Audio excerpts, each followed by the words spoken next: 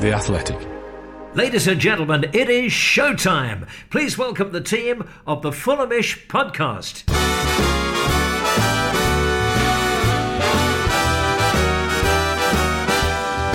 It's the Fulhamish podcast, your independent voice of Fulham FC. My name's Sammy James. Welcome to the show, brought to you by The Athletic UK, and it's a big pod today. We're going to discuss Fulham's second 0-7 win of the season at Reading on Tuesday night, which takes Fulham back into the top two of the Championship. I can't believe what I'm saying.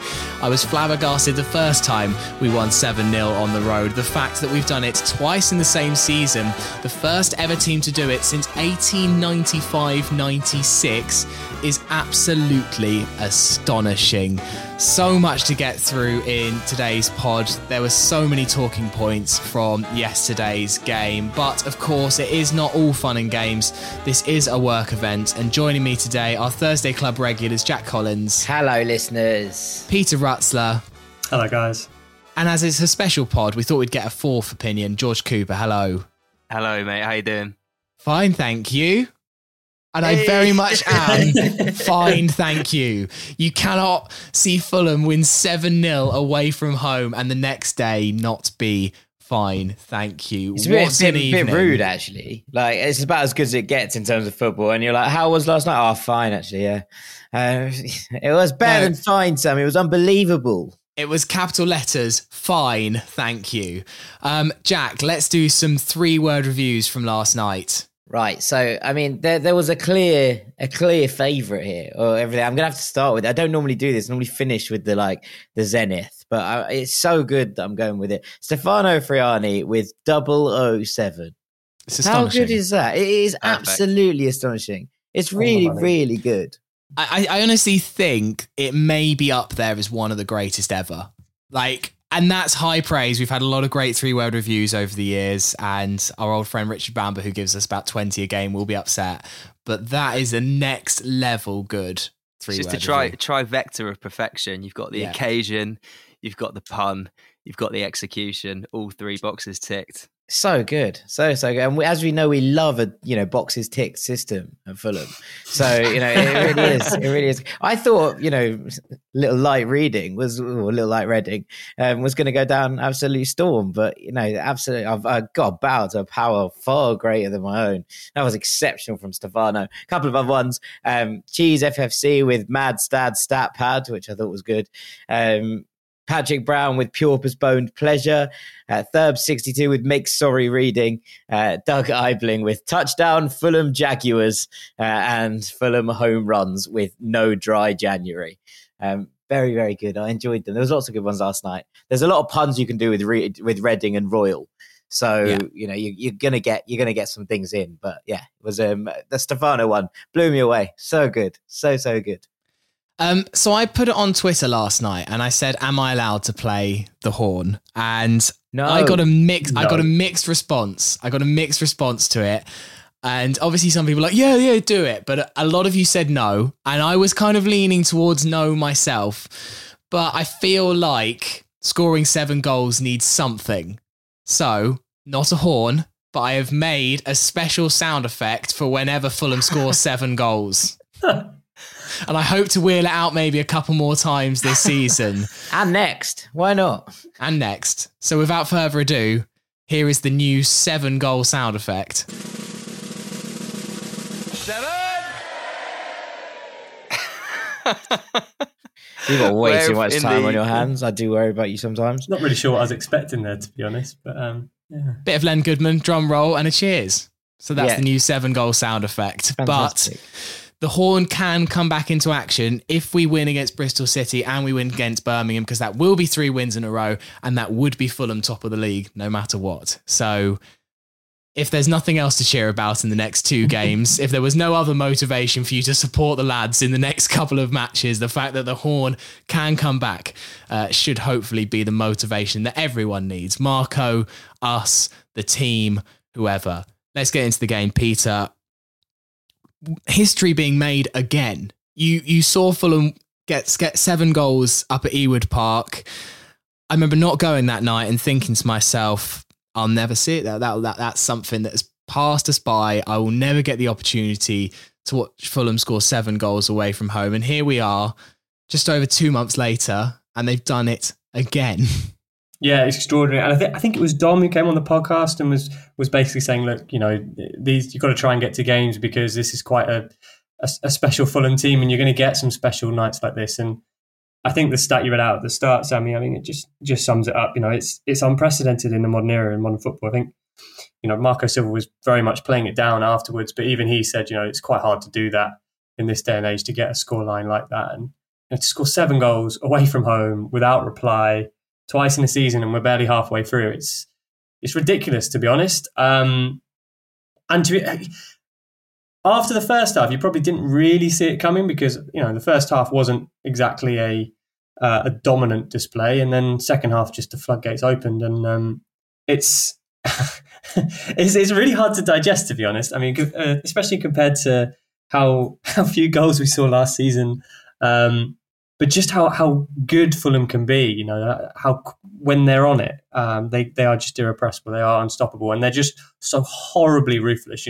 Nothing's lost on anyone when Marco Silva turns to Rodrigo Muniz and you're 6-0 up already. I mean, come on, for a second striker, not even to take off Mitrovic or anything like that. I mean, it's brutal, but we love it, and it's great to watch. And you just got to get to some of these games. I know recent form wasn't great, but this team does have the potential to do it. And it's, an extraordinary night. I mean, George, everything fell for Fulham last night. Reading being utterly terrible, but also Scott Stan's injury after 6 minutes definitely changed the game as well.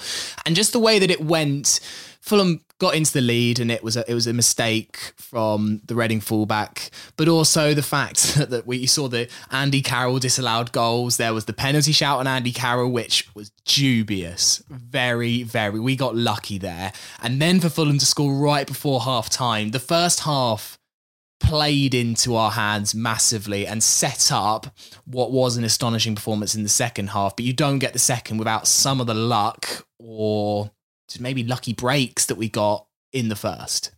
Oh, 100%. And you look at that Tosin challenge on Carroll, and if it was a Stonewall penalty, even from the limited angles that you get on the little 2-minute replays that you get on YouTube. And when we were there at the night, everyone just was like, that was a penalty. It would have changed the whole dynamic of the game. And we were very, very lucky. And I remember the bicycle kick from Andy Carroll. I don't know why he's trying to attempt to emulate his hero, Rodrigo Muniz, with such acrobatics. But it was a blinding, obviously offside, but an absolutely incredible finish. And it was, I remember we were all just laughing. It was a beautiful moment, when those things go your way at football. And then for 60 seconds later, for him to score, which I think is arguably the better goal of the two, the way he just controls it on his chest and wallops it. Rodak standing there with his, absolutely left for dead. There's no way he's getting anywhere near that. Is he standing there though, George, because the offside flag goes up about 20 seconds beforehand? I thought that, but I do think that he wouldn't have. It would have been. I know it makes you look like you're stranded when the play has been called. But however, I do think that that's going in regardless, even if he does try to attempt to make it. It was an amazing strike. But yeah, no, we're very lucky. I remember turning to you, Sammy, that on the evening, and after we saw those 2 Andy Carroll disallowed goals, saying this is already worth the trip. This is already worth the trip to Reading on a Tuesday night. And then, but yeah, I think arguably the most important one of those 3 is the penalty just before half time, because it just gives Fulham that extra buffer. And if we're going into the second half with a 1-goal lead and anything happens, the thing we said at the time with that Reading team is that they feel like a 5-a-side team that have 2 good players and just 3 ringers who are just absolutely diabolical. They had the feel of a team that perhaps in the first half could have nicked a goal. But that goal that Mitrovic got with the penalty just gave us that buffer. It gave us the confidence to move on and, really turn some screws and punish Reading. But yeah, it could have. The first half was definitely pivotal. I will disagree with you on the second Andy Carroll goal. I'm here with Jack that I think Rodak would have saved that. I don't think it was that good a strike. It wasn't that into the corner, and Rodak had completely stopped. Even in the ground, we knew already before he struck that was an offside. The overhead kick, we had no idea. I had my head in my hand. I had my hands on my head going, oh shit, when he scored that one. And then the juxtaposition of instantly the flag going up, which shut up those Reading fans, who were to the right of us, was absolutely glorious. Jack, just your overall reactions to Fulham doing this again. Some of the football in the second half, my favourite is that Mitrovic pass to Harry Wilson, which then sets up Neeskens Cabano. But that is just the tip of the iceberg of some of the brilliant stuff we played in the second half. Yes, Reading fell apart. Yes, they were woeful, but it was mesmeric, and the expected goals from Fulham being over 5. Yeah, you still got, it doesn't kind of matter who's up against you. There's two sides to this, right? One is it doesn't matter who's up against you, you've got to beat them, and you don't need to do what Fulham do to teams. You know, you see teams ease off when they've put a game to bed, and Fulham could have eased off, and no one would have hugely blamed them, I don't think, considering the amount of fixture pile up that we have going on over the next couple of weeks, right? So if Fulham had taken it easy, the weird thing is that I actually think that Fulham did turn off the gas, did sort of stroke the ball around, did kind of play things in second gear, and still were just this much better than Reading, which is a good sign. Reading were bad though, like really quite poor. You know, from the moment where Laurent passes it across his own box to gift Harry Wilson the opener. And yes, he's playing out of position. Yes, he's dropped back in to centre back because Scott Dan goes offshore. There's mitigating circumstances if you're a Reading fan, I'm sure. But ultimately, from that moment, it was like Fulham aren't going to lose this game. This is a Reading side depleted of confidence, who want their manager out in terms of the kind of vote around the ground, who are furious with their chairman. The whole vibe around the club is just one big negative at the moment from what kind of we're hearing, what we're reading. So therefore, the moment that they gave away a stupid goal to let Fulham into the lead, you kind of look at it and go, well, that's probably that, isn't it? And ultimately, yes, perhaps a little bit lucky. I don't think it's quite as stonewall as Coops was saying there. I didn't think it was quite like that. I didn't think Wilson's one was either. They were both, probably on the edge of penalties for me, but if neither of them had given or both of them had been given, I don't think anyone would have had too many complaints. It was what it was. And ultimately, as soon as Fulham cruised into that lead, started stroking the ball around in the second half, just too good for them. And that is what it came down to. And you can look at that and go, after 5 or 6, it was kind of, let's try and poke holes in this. And suddenly they're chasing, trying to counter, trying to find breaks, and they're leaving themselves exposed. And it was a little bit like what happened to Blackburn, right? Sometimes at 3-4-0 down, what you're supposed to do, or what you're told you're supposed to do, is shut up shop. Right, just Blackburn had 10 men, so it's a little bit different. But shut up shop, tuck in. Fulham were just too good, and even when Reading tried to do that, even at half pace, Fulham were finding gaps, and that's a good sign going forwards. Yeah, Peter, I actually had a feeling at half time that the floodgates might open here, because you got the sense from everything that's happened in the last 6 weeks, not being able to play matches, and then the 5 games before that where we drew a load of games and then lost to Sheffield United, that Fulham had a point to prove last night to themselves, maybe, and not really to the rest of the league. I'm assuming they don't really care what anyone else thinks, but I think there was a point to prove internally that we are still the top dogs in this division. We still are the team to fear, and maybe a little bit of that element of fear of playing Fulham had gone out the window because teams had started to get positive results against us. And from that point of view, if Fulham are a confidence team, and we seem to be one this year, we seem to win in streaks, then I'm hoping, and I'm not counting on it, but I'm hoping this is the start of another run. Yeah, I mean, well, after the Blackburn game, the run wasn't great after that point, was it? I think that'll be interesting to see just how Fulham kick on from here. I think it was 10 points from 21 available after the game. So for sure, I mean, for sure in the sense of coming after the recent run. And I think you're right. I think we kind of got a sense of the frustration and of one, not being able to play during this period, especially when it's not your own fault with these postponements. But then also just not being able to rectify a defeat, rectify what had been an unbeaten run. It had been 11 games unbeaten. Yes, it was 4 draws, but you're still unbeaten. Suddenly that being transformed into 5 without a win. And you got that sense from, I think, Harry Wilson's comments afterwards to the Fulham channels and Kenny Teta as well. And unfortunately for Reading, they were on the receiving end of that. I do agree with what Jack was saying about the troubles at the Medeski, the Select Car leasing. Rolls off the tongue, doesn't it? 7 cars are leasing. Oh yeah, that would have There's been a good. 3-word review that would have been good. That would have been good. But yeah, I mean, they've got some real issues there. Obviously, they came off the back of that defeat to Kidderminster, non-league Kidderminster at the weekend. I think they had some absences. Obviously, they were hit by a COVID outbreak themselves. So I'm sure there are some mitigating factors there. But when it really was, waving the white flag time here, we're really not that bothered. Even in that first half, and I can see where you're coming from, Sammy, about potentially seeing the floodgates opening. It was peculiar in the way they dealt with Fulham. They didn't really press. They didn't really have a solid block. There were moments where Fulham were really, I wouldn't say anywhere near second, third gear at times, and then suddenly they're just picking the ball up in the Reading 18-yard box. Carvalho did it a couple of times. Wilson drifted in behind a few times in really dangerous positions. And we saw Andy Carroll's quality, and I genuinely thought he was unplayable at times in that first half. It was very odd. But I think that after that point, once the goals go in, once the second goes in from the penalty, which I thought it was a penalty on first viewing, and at that point, Reading just sort of folded. And when you have all of those circumstances, then you have the opportunity to put a team to the sword, and Fulham are making a habit of that.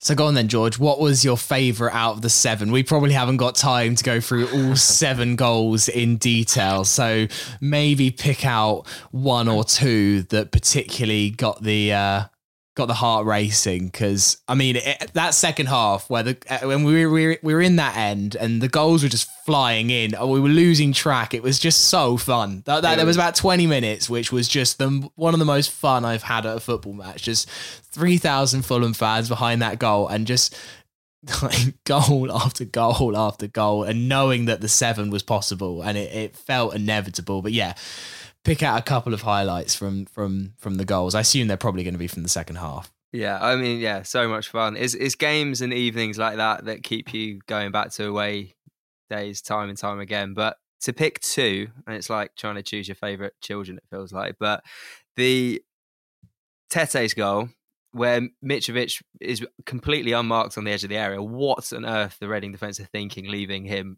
lurking around the edge of the area, and then he just absolutely recoils his neck like a jackhammer and just fires the header in, and then Tete just gets one on. It's just lovely to see him get his first goal, and you can see how chuffed and pleased he was, and I guess like somewhat unexpected. I don't know, it's almost as if he wasn't expecting the ball to be fired in like that. It felt like it could have been a worked training ground move, but also had a bit of luck just from the look on Tete's face. It was like he wasn't expecting it. And then I loved the goal that Munoz set up for Mitrovic when it's a bit of argy-bargy with Holmes, and there was a bit of back and forth going there, to then absolutely dispatch him with a quite beautiful kind of Cruyff turn, and then use his pace and strength and get the shot on to then set up Mitrovic. I particularly enjoyed the celebrations between the two of them as well. You can tell this blossoming bromance that these two strikers have. I mean, I've said it before, but what a fantastic role model for Munoz to have, and it's great that he's learning from Mitrovic. But it was a special moment. So my 2 goals, to summarise, my favourite ones were Tete's and the 7th. Because we were just whipped up into a kind of giddy hysteria by that point. So yeah, those are my favourite. I mean, Tete's goal now means that of the 16 outfield players who have played more than 10 times this season for Fulham, only Harrison Reed and John Mikel Seri are yet to score, which is quite surprising when you look at the whole team now. The entire kind of regular back 4 or 5 that have played the most this season have all scored. That includes Dennis Adoy. Joe Bryan hasn't made 10 appearances yet, but wouldn't put a goal past him at some point this season either. Who would be, if we were to have a little wager between the 4 of us, who would your money be on to break their duck before? Because Seri's got it in him. We've seen him with that rifle against Burnley that he got in his first season. He did hit the comma of post and bar the other week as well, didn't he? Against in the Derby game. I'm starting to resign myself to the fact that Harrison Reed's just never going to score for us. He's building up his shot tally per game, though, isn't he? He had a couple yesterday, and there was one from distance in the second half that, from where I was sitting, it was flat on, so I couldn't see behind the goal. But it just looked like it was going to drift in, and I thought, is this going to be his moment? But yeah, Southwood it was a half decent save from Southwood actually off Harrison Reed. Harrison Reed also had quite a good opportunity, I felt like, in the Bristol City match where it fell for him quite plumb. I mean, it was still from the edge of the box. It would have taken a good strike, but he kind of pulled it. I feel like Harrison Reed's working up to a goal. And Seri feels a bit like Kearney, where actually I don't think he cares that much if he scores or not. I think he's more than happy just pulling the strings and he will score though. He'll just unleash one at some point. I bet you he scores like a free kick. I bet it's just someone just gives him a free kick at some point, and he just. I can see Seri scoring a corner. Correct. Yeah. Correct. It's called an Olympic goal. 2 of them happened in the same weekend earlier in the season in Italy and Spain. How about that? Do you think it would get to the point, Peter, end of the season, get a penalty, give Rodak the pen? Oh, maybe. But I guess it depends what Mitrovic is doing in the scoring charts, doesn't it? Oh, if he's on for 40. Yeah, if he's on for some big numbers, he's not going to pass them up. So no, he's not.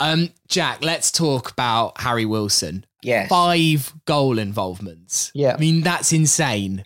5, Jeremy. 2 goals, 3 assists, nearly a 4th assist in the way that he was his corner that eventually flicked to Tete, and Mitrovic's header might have been going in if it wasn't for Tete, or it was close anyway. So it could have nearly been 6. It was only the last goal that Wilson, you definitely could say, wasn't involved in. Yeah. And this is a player that, has been in and out of kind of popularity this season in terms of what he's been able to do. He's had bright moments. He's also had games where it's kind of drifted past him. Last night definitely wasn't one of them. And yeah, he looked absolutely terrific. I'd love to know some stats. There can't be many players that have ever had 5 goal involvements. Harry Kane had one last year against Southampton, didn't he? Where he got 4 assists and a goal. Yeah. I mean, look, he was excellent last night, and yet he still probably should have had 2 more. Which sounds ridiculous, doesn't it? That sounds absolutely nuts that we're having that conversation. But he misses one where he goes through 1-on-1 and he sort of tries to dink the keeper, and it ends up with Neeskens trying to get to it back post. He probably should score there. And there's another one in the second half that kind of falls to him, and you go, "Oh, he's going to hit this," and he doesn't. So obviously, I'm not criticising. I just meant to make that clear. You don't get criticised if you get 5 goal involvements in a game. He was excellent. He was really, really good. And look, you kind of you look at it and you think, how good can he be? And the truth is, when he's on song and when the things are feeding him and he gets the right, he gets that early moment of confidence, as we saw with the goal, right, where he's just able to slot one home, and then suddenly he is a live wire. He is everywhere. But that combination play that we're seeing, and down that right hand side, I think he's enjoyed having Tete back alongside him last night. It looked like it, to having those overlapping runs, being able to get back inside onto his, favoured left foot. All of it felt like everything kind of fell into place for Harry Wilson. Now, he needs to obviously go and show that against higher quality opposition than what we had last night, because Reading's defensive output was quite frankly atrocious. But I mean, it's a great way to get yourself back into form, and you can have no qualms with that. That's a 10 out of 10 performance. And I just want to give a shout out, and we talked about the goal, right? The Tete goal, but that corner is absolutely perfectly placed. It is training ground textbook, being able to ping it the way that he does, where it basically stays flat onto Mitrovic's head, running on the edge of the area. That is a sensational ball, like an absolute worldie of a corner. To be fair, the Tosin one's not bad either, is it? No. I mean, we talked about how good Fulham are from set plays, and with Seri and with Wilson and Cabano as well. And I think if there was any mild concern that losing Seri would affect set plays, that was absolutely dismissed. Yeah, absolutely. Last 100%. night, the goal I really liked was the third one, and it was one that Silva picked out as well, just because of the way Fulham built it up and how we saw Anthony Robinson hit the byline and get a cross in. And I was sort of going into that game, and particularly in the first half as well, just watching how Tete and Robinson did. It's the one area of the team you feel like you want more goal involvements. Now, we've talked on here before about how they are creative and they are creating chances in games, which means, their passes are leading to shots, which is important. But they haven't really had the same goal involvements, same number of goals. Before last night's game, Tete and Robinson, who you'd probably call the first choice pair for fullbacks now, they've only managed 4 goal involvements together between them, which from 51 goals, and particularly in a silver team as well, doesn't feel like a lot. Looking back at when we first started talking about the type of team Silver builds, whether it was Everton or going back to Olympiacos or Estoril, his fullbacks are really important in terms of giving width, but also like affecting the final third.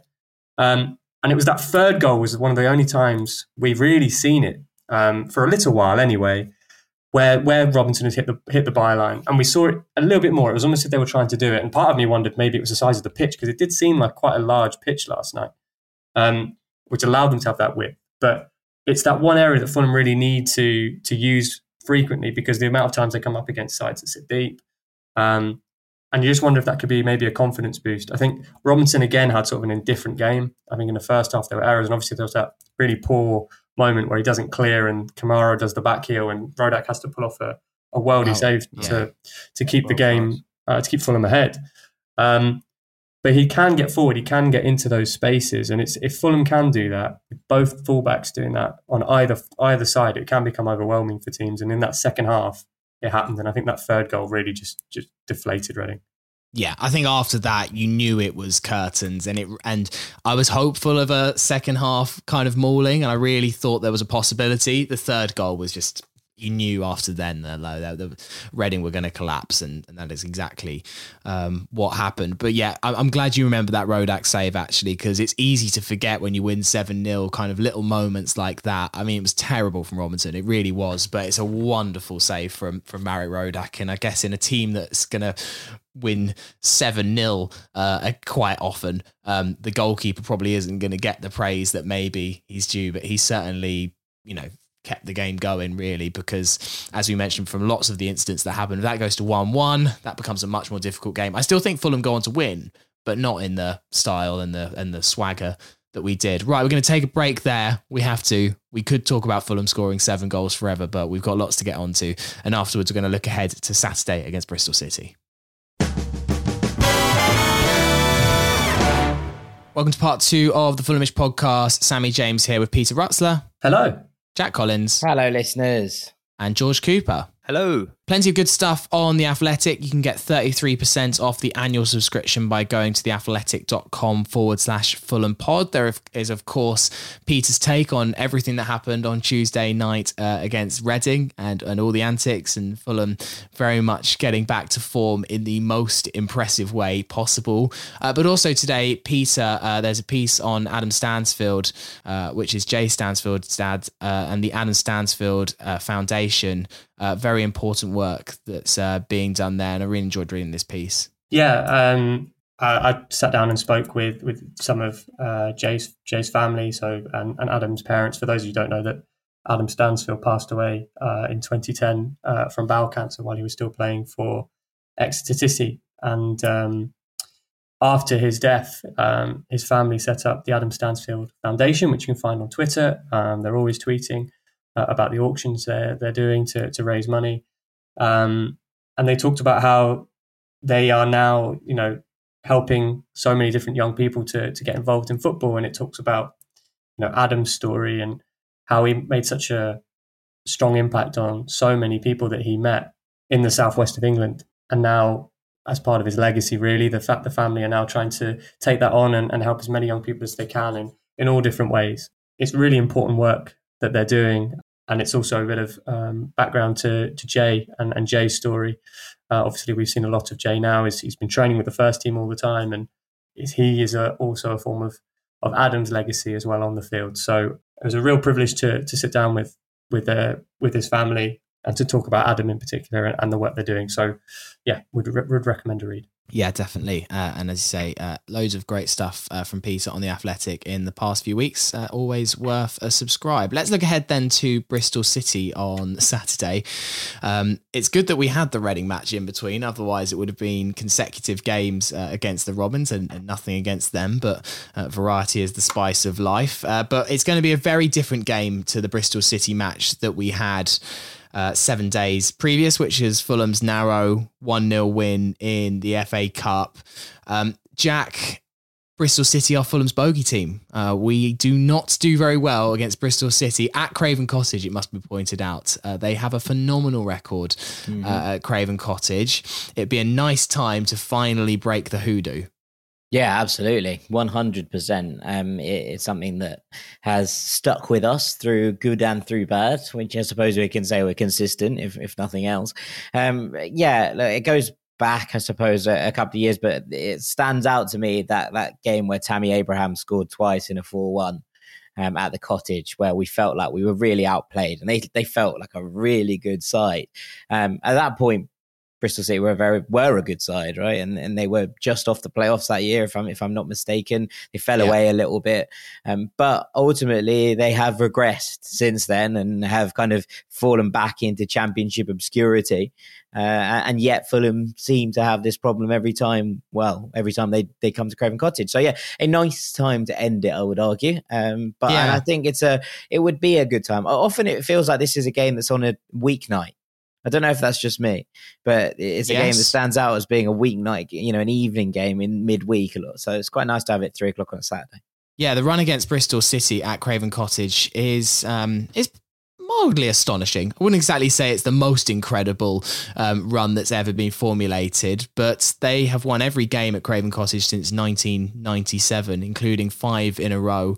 One of those in the League Cup, and then 4 in the Championship in the 4 seasons that we've been down in the Championship since getting relegated from the Premier League the first time. So yeah, it's a very interesting little run we have against them. And Peter, they were good in the FA Cup on Saturday. Like, they probably on balance deserved to win that match. Yes, it was a very different Fulham lineup, and particularly with the confidence that we might have got from this Reading game, I think that we will be clear favourites to win this, but they weren't any pushovers in the game at Ashton Gate. They weren't real pushovers in the FA Cup, despite us getting the win. So I'm not expecting an easy game here.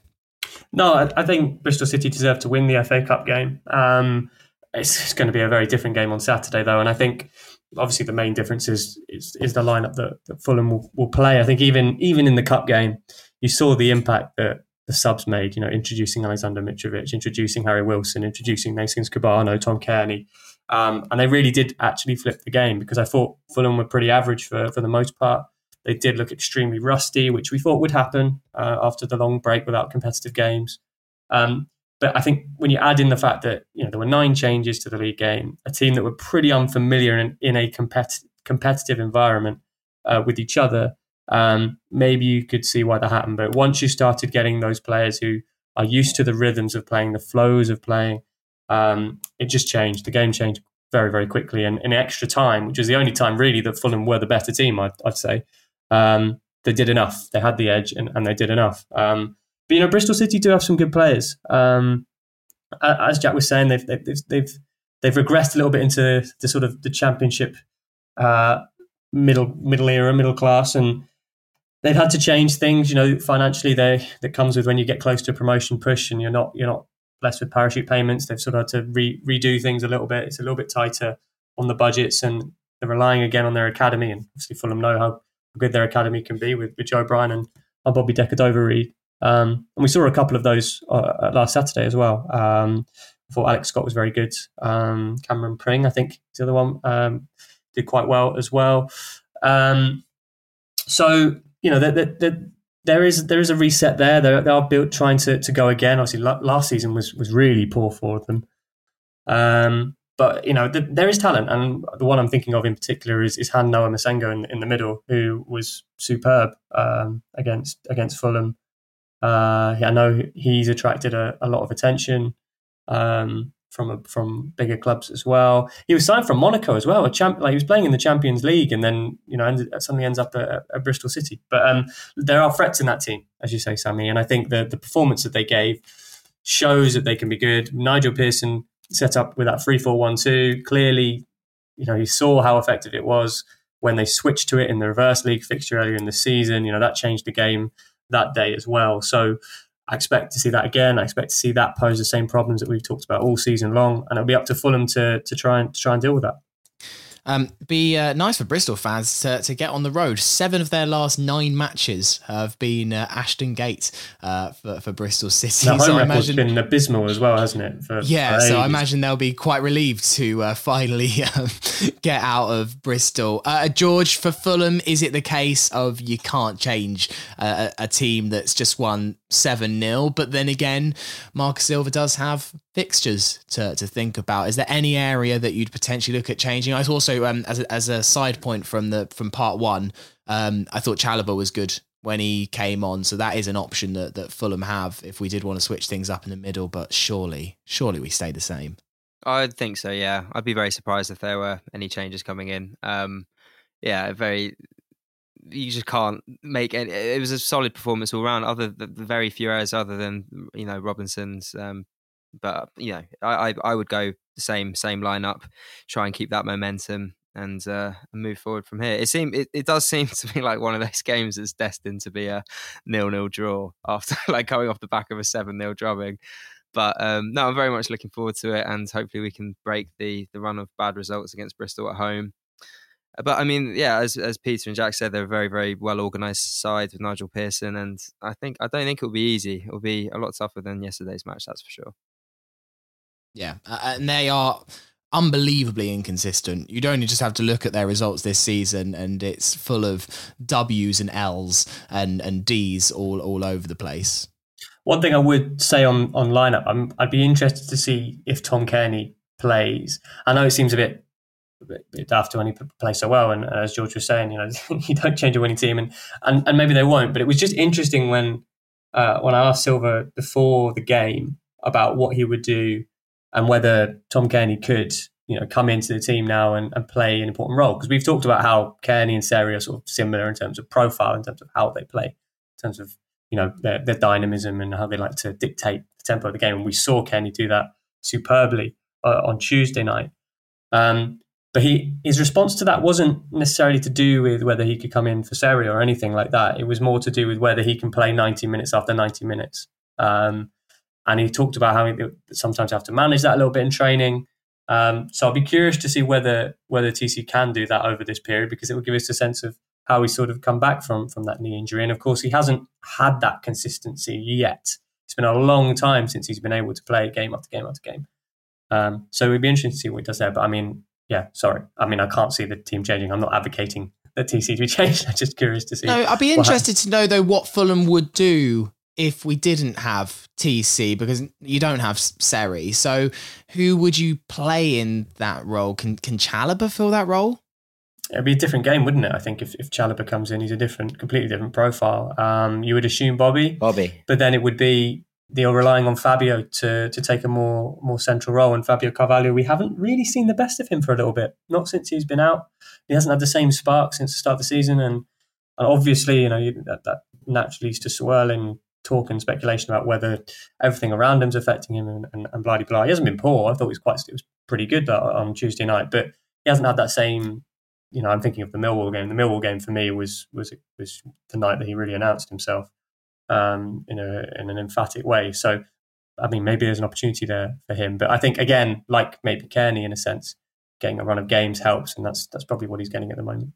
Just doesn't seem to be falling for Fabio. I don't think it's anything particularly wrong with his performances, and there's lots of players that just go through little gluts, and as an FPL player, I keep noticing at the moment that Bernardo Silva doesn't seem to ever score goals or get assists, but he's absolutely pivotal to what Manchester City are doing right now. But yeah, it's one goal since August for Fabio. And yes, a lot of missed games, but it just doesn't seem to be, which I'm not overly concerned about, just one of those things. I mean, that is an interesting point. I mean, obviously with Bernardo Silva, you probably associate that with De Bruyne's return, and that's sort of changed his sort of role in the team a little bit. And I wonder with Fabio if his role slightly changed a little bit, maybe in terms of how he's able to impact the games in the same way in those advanced areas. And maybe it would take a Cairney to drop out for a little bit for him to do that again. But, as you say, he's not playing badly. I don't think that's not the point. I guess it's just having those, goal returns, goal involvements, and maybe it's similar to Wilson as well. We talked about Wilson having those moments. So I don't know if that's something that's just an eye test and wouldn't be brought up by the stats, but he feels a bit like he's just playing in a slightly more, kind of deeper role. Not necessarily on purpose. He just feels like he's picking the ball up further from goal and not necessarily facing the goal. When we were looking at him in those games where he was absolutely electric against Millwall and around that area in August, he was picking the ball a lot up and driving with it. And I still think he's maybe the only player we have that does that. But he seems to be picking it up in a far more kind of midfieldy area than kind of charging at the edge of the 18-yard box, which is where he was so effective, scoring goals and getting in goal involvement. So perhaps it's just a little bit of a subtle change in how he's approaching games. And maybe, with TC in there as well. I know obviously this hasn't been a regular thing, but TC there last night, just able to kind of drop a little bit and let TC thread a little bit more out towards the wide players. It just keeps Carvalho a little bit more withdrawn. So I mean, just something I kind of picked up from watching him, but maybe it's just a slight tactical tweak in where we're at. Okay, right, we're going to take a break there, and then we've got some time for your emails. Part 3 of the Fulhamish podcast, Sammy James with George, Jack and Peter. Let's do some emails as ever. hello@fulhamish.co.uk if you want to get in touch. We try and read as many of them as come through. It's a very busy inbox, but we do try and read and select as many of them as we can. Hello, first of all, to Matt Wall, who says, "Hi fellas, big fan of the pod and looking forward to tonight's discussion. One of the most enjoyable aspects of this season has been how goal-crazed we've become. After last year's drought, which brought 27 goals, and cautious football, we are gorging ourselves. Whilst automatic promotion remains the only priority, we also find ourselves in a race to be Europe's top scorers. We have 58 goals from 24 games. That's about the same pace as Manchester City, which is 53 from 21, Liverpool 52 from 20, and Inter 51 from 20. Our other two big threats for the European team Golden Boot are Bayern, who have 57 goals from 20, and Benfica, who have 49 from 17. What's clear is that Fulham supporters are being given more entertainment this year than almost every team across the continent. Here's hoping we can keep this up and being in the same company come the end of the season." And then a footnote, he says, "Parker's championship team went up with 64 from the whole season. Cheers and come on you whites, Matt." So thank you for doing some stats for us. I feel a little uncomfortable comparing us to top tier sides. I don't know if there are other second division teams that are probably also running away with their leagues, but I can't complain at all. It is just an astonishing time to support Fulham, and there's some comparisons. We got one from Carl Kent saying, at what point do we start really comparing this to the 2000-2001 season? And at that point is if we win the league. It's as simple as that. No, but what about the enjoyment of that season? Yes, okay, we could finish third, and that, I guess, would taint it a lot. What do you mean, I guess? It would, it's all well and good and having all the fun and games, but if you collapse, you can't collapse. You can't then compare this season to that one. You have to win the league if you're going to put these. But you can't just say, I reserve my opinion on whether I'm enjoying myself until we've got the trophy. Enjoy yourself loads. Just hold on the comparison till afterwards, I think. This no, you can still enjoy yourself without having. I don't come out of games after we've won 5-1 at home thinking, I wonder how the Tigana team would have done at that point. I was like, that was good, wasn't it? It doesn't need to be a direct comparison at this point in order to enjoy yourself. So the question is this, do we think that this Fulham team has the potential to be, put into the history books as one of the greatest ever? Yes. Yeah, 100%. Absolutely. Yeah. I can't remember having this much fun since the 23 undefeated run in 2017-2018. And this is why you need to be getting to games at the moment, because we may not see another team like this for quite some time. We need to savour every minute. And if you can get to matches, get to matches.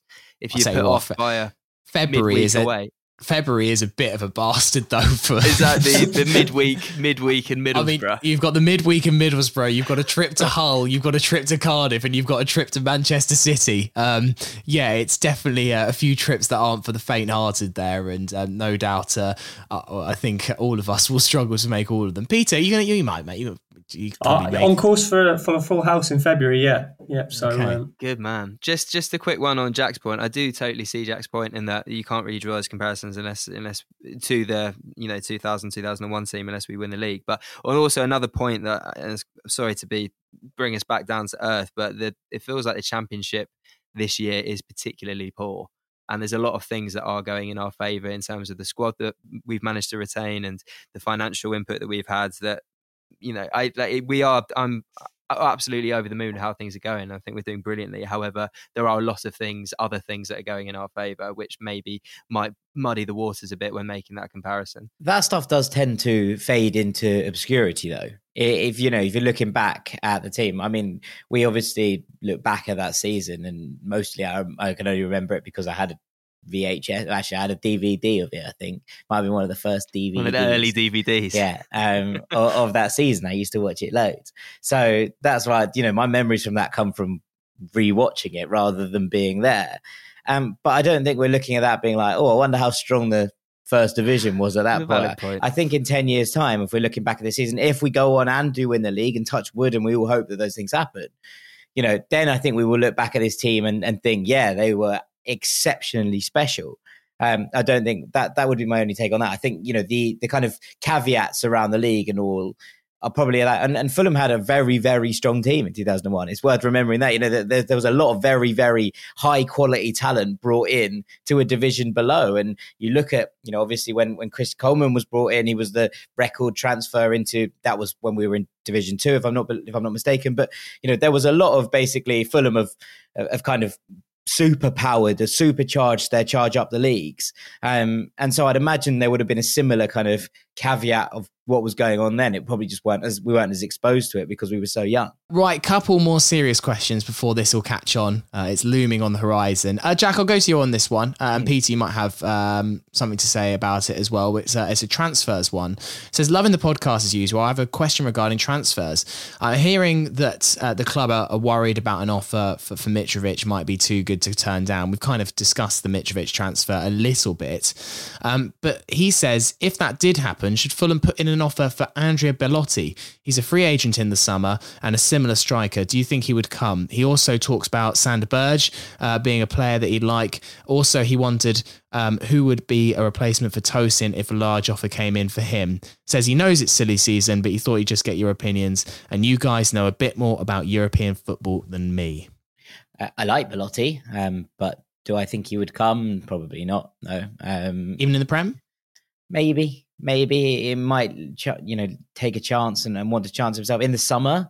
Maybe. I don't think he'd join if there was a big offer in January. But, from what I'm hearing, that potential offer that looked like it was going to come in appears to have died down in terms of interest from the continent. So that's good news from what I've been told at the very least. But yeah, no, I mean, I like Bellotti. Maybe in the summer it would be an interesting bit of business. Obviously, you have to work quite hard if you're going to replace an Alexander Mitrovic, because what he brings to this side. You'd maybe look at bringing in someone who had a little bit more. It was a little bit more mobile. If you were going to do that, I'd maybe look at trying to pinch someone off the Italian teams that was maybe a Raspadori, who's a little bit smaller and less kind of physical, but is a little bit more mobile. Or you go full out for someone like a Gianluigi Scamacca, who has been absolutely ridiculous for Sassuolo this year, and looks like he's on the verge of a big move. You might be able to pinch in there before he really hits the headlines. Aside from that, the player I would actually go for, and the player I would look to sign if we did lose Mitrovic, is Arthur Cabral from Basel, who has been in absolutely ludicrous form across both the Swiss Super League and the Europa Conference League, and got his first Brazil call up, if I'm not mistaken, in October. Didn't play, but made the squad for the first time. That's the kind of player I think Fulham could probably get involved with. I think 20-25 million would bring him out of Basel. And I think he's on the up. So that's who I would replace Mitrovic with if things went absolutely Pete Tong. Although I think the ideal situation for everyone is just keep Alexander Mitrovic. Yeah, Peter, has there been much more on? It seemed like there was those kind of grumblings at the start of January of like Mitrovic to Juventus, and then we'll get Barrett and Diaz, and that seems to have all calmed down a little bit. But that might just be because we're mid-January now, and kind of like the beginning of January rush is gone, and now everyone's just waiting for the 31st. I wouldn't bet against a big team coming in for Mitrovic. Anyone, we talked about this before in terms of his form. I mean, if you're scoring the goals he is, that's desirable. And in terms of a league, you'd probably say Serie A might suit him quite nicely. But for me, in terms of rumours this month, it's always felt a bit more like leverage. leverage for other players. He's quite a good one to have in the public domain to use as deflection for other targets as well. Because in terms of where Mitrovic is at the moment, I can't see him moving unless something ridiculous comes in. When we say ridiculous, I mean really ridiculous, and even then it would probably be in the summer. So not really one. But you mentioned Tosin there, which I think is a really interesting point. I think I mentioned it in the piece after Bristol City that there's been some talk about looking at centre half. We've talked about how longer term it may be a position that needs to be looked at. Obviously, at the moment, depth is good, especially for the Championship with Mawson, Hector, Ream and Tosin. But with Ream's age and whatever, it's definitely one that I think is on the Fulham radar. I don't think that means something would happen this month. But even without Tosin necessarily moving on, I think it's something that will have to be considered. And because Tosin's going to attract interest, I thought he had a really good game again against Reading. But yeah, for now, nothing shocking to reveal. Okay, one more before this will catch on. And this was a really sad but lovely email from Graham. So thank you so much for getting in touch. He says, love the pod, been listening since the start of the season. Very difficult time for me personally with my wife Linda and fellow Fulham fan at the end of her life with frontal temporal dementia at 56. You don't know how much the stuff that you do and others like you do helps people like me through the worst of times. He suggests a chant, which is We've Got Marco Silva, as in the Guardiola one. Graham, it is already a chant, so you can't have that one for This Will Catch On, but it is a good one, so at least you were on the right wavelength. Anyway, he says, great result tonight. Picks me up massively after my time in the nursing home today, which is full of sadness and upset, but also always restores my faith in the human race. The staff are just amazing. If you can give a shout out to all working in nursing and residential care homes, and particularly Woodside Nursing Home in Slip End near Luton, that would be wonderful. Keep up the good work. And that is from Graham.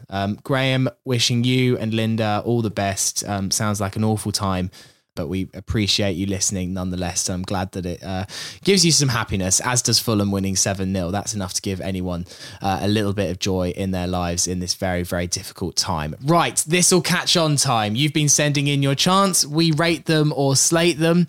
The first one is from Danny. He says, this one is very simple, but it's a doozy. Mitrovic to the tune of Baby Shark, which is... No.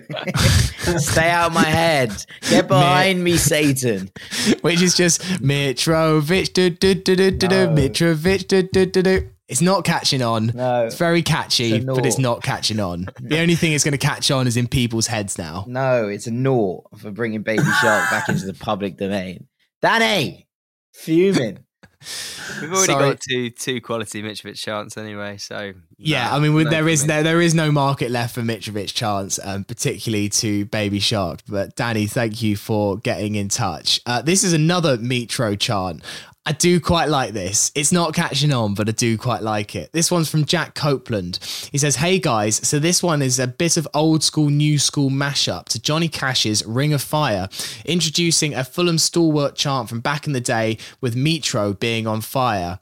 And the chant is, we're going up because Mitro is on fire. He scores, scores, scores, and the flames go higher. And now he burns, burns, burns. Mitro's on fire.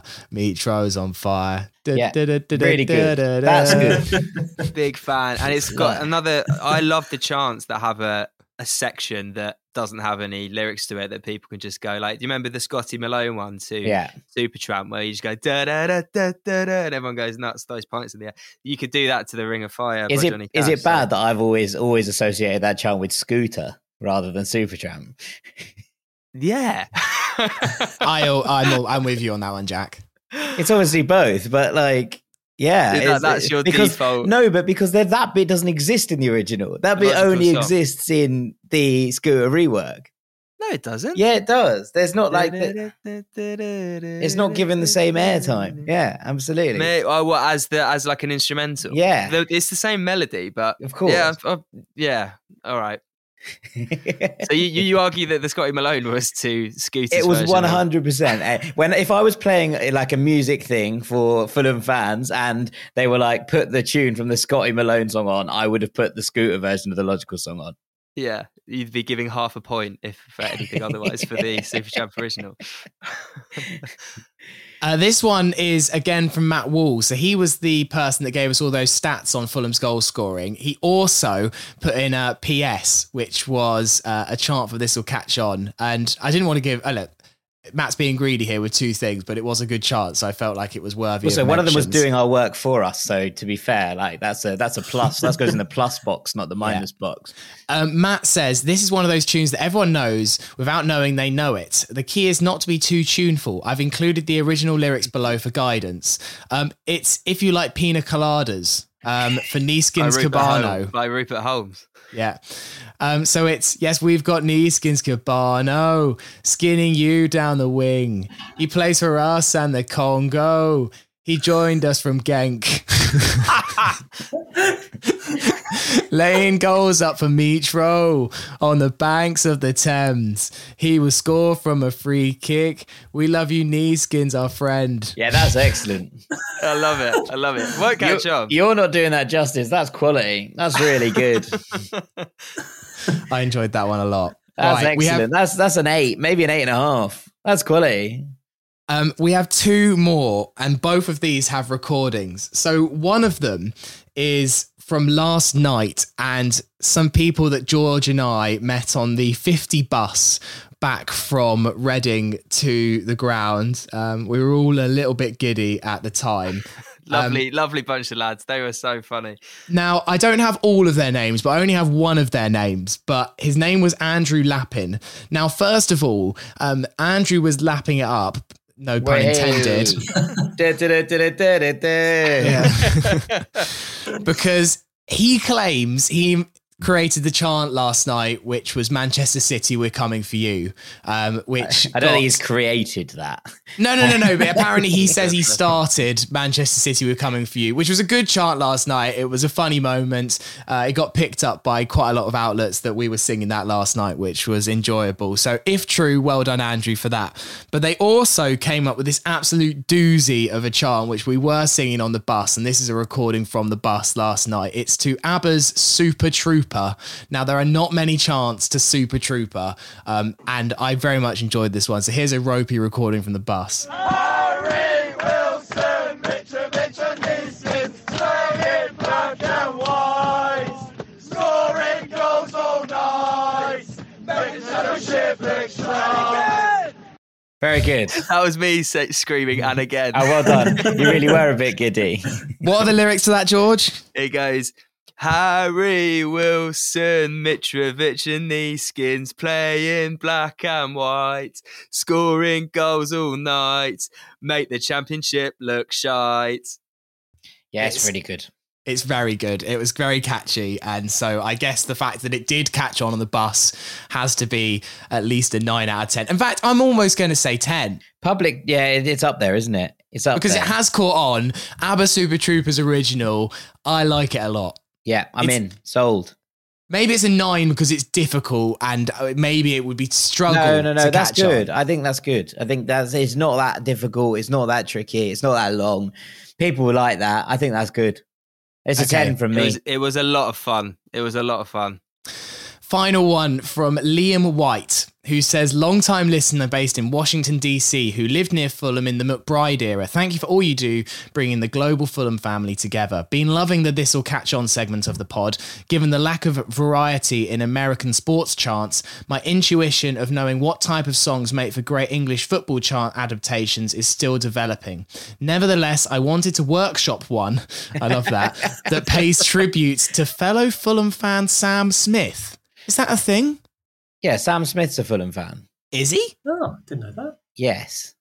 Oh. Who doesn't support Fulham these days? I feel like everyone's got some kind of loose connection, including him and Pope John Paul II. No, Pope John Paul II was a Fulham fan, like absolutely quality bloke. There's two separate issues there, but that's true. Sam Smith has been to a Fulham game or numerous. This is a proper one. He is actually a Fulham fan. Okay, right. Well, anyway, he says he wants to workshop one that pays tribute to fellow Fulham fan Sam Smith and unsung hero Marek Rodak. You are right, there aren't many chants at the moment for Marek Rodak. So this is to the tune of I'm Not the Only One, and he's sung it. Your saves are crazy. A 6'4" Slovakian. And when he keeps a clean sheet, you know he's Fulham's number one. Oh, Excellent. yes, that is quality. It's way too slow and it's never going to catch on, but it's great. Absolutely exceptional. Can we have it again? Yeah, do it again. I want it again. One more time. Your saves are crazy. A 6'4" Slovakian.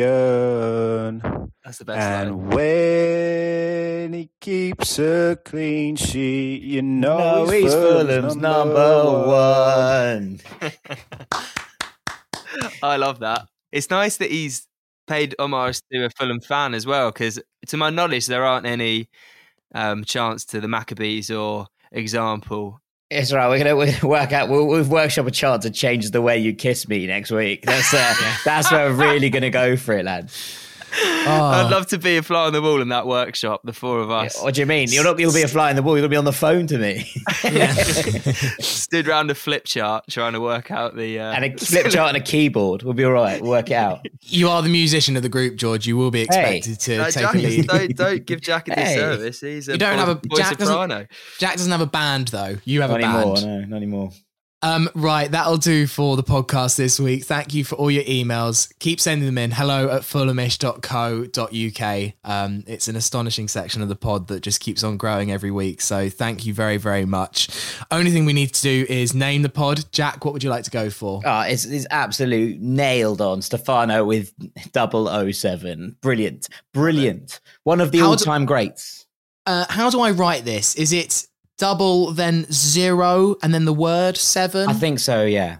That's what I would go with. That's how I'd stylize it, yeah. Okay, fair enough. 007, Stefano, one of the greats. One of the best 3-word reviews we've ever had. So big pat on the back. I love when all of the comments below, like a standout 3-word review are just like, well, he's won then.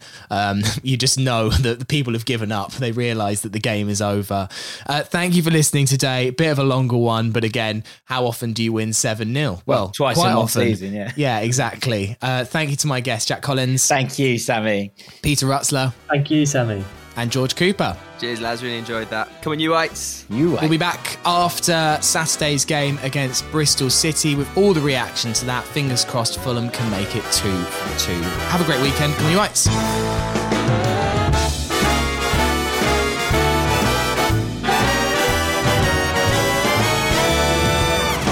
You know he's Fulham's number one.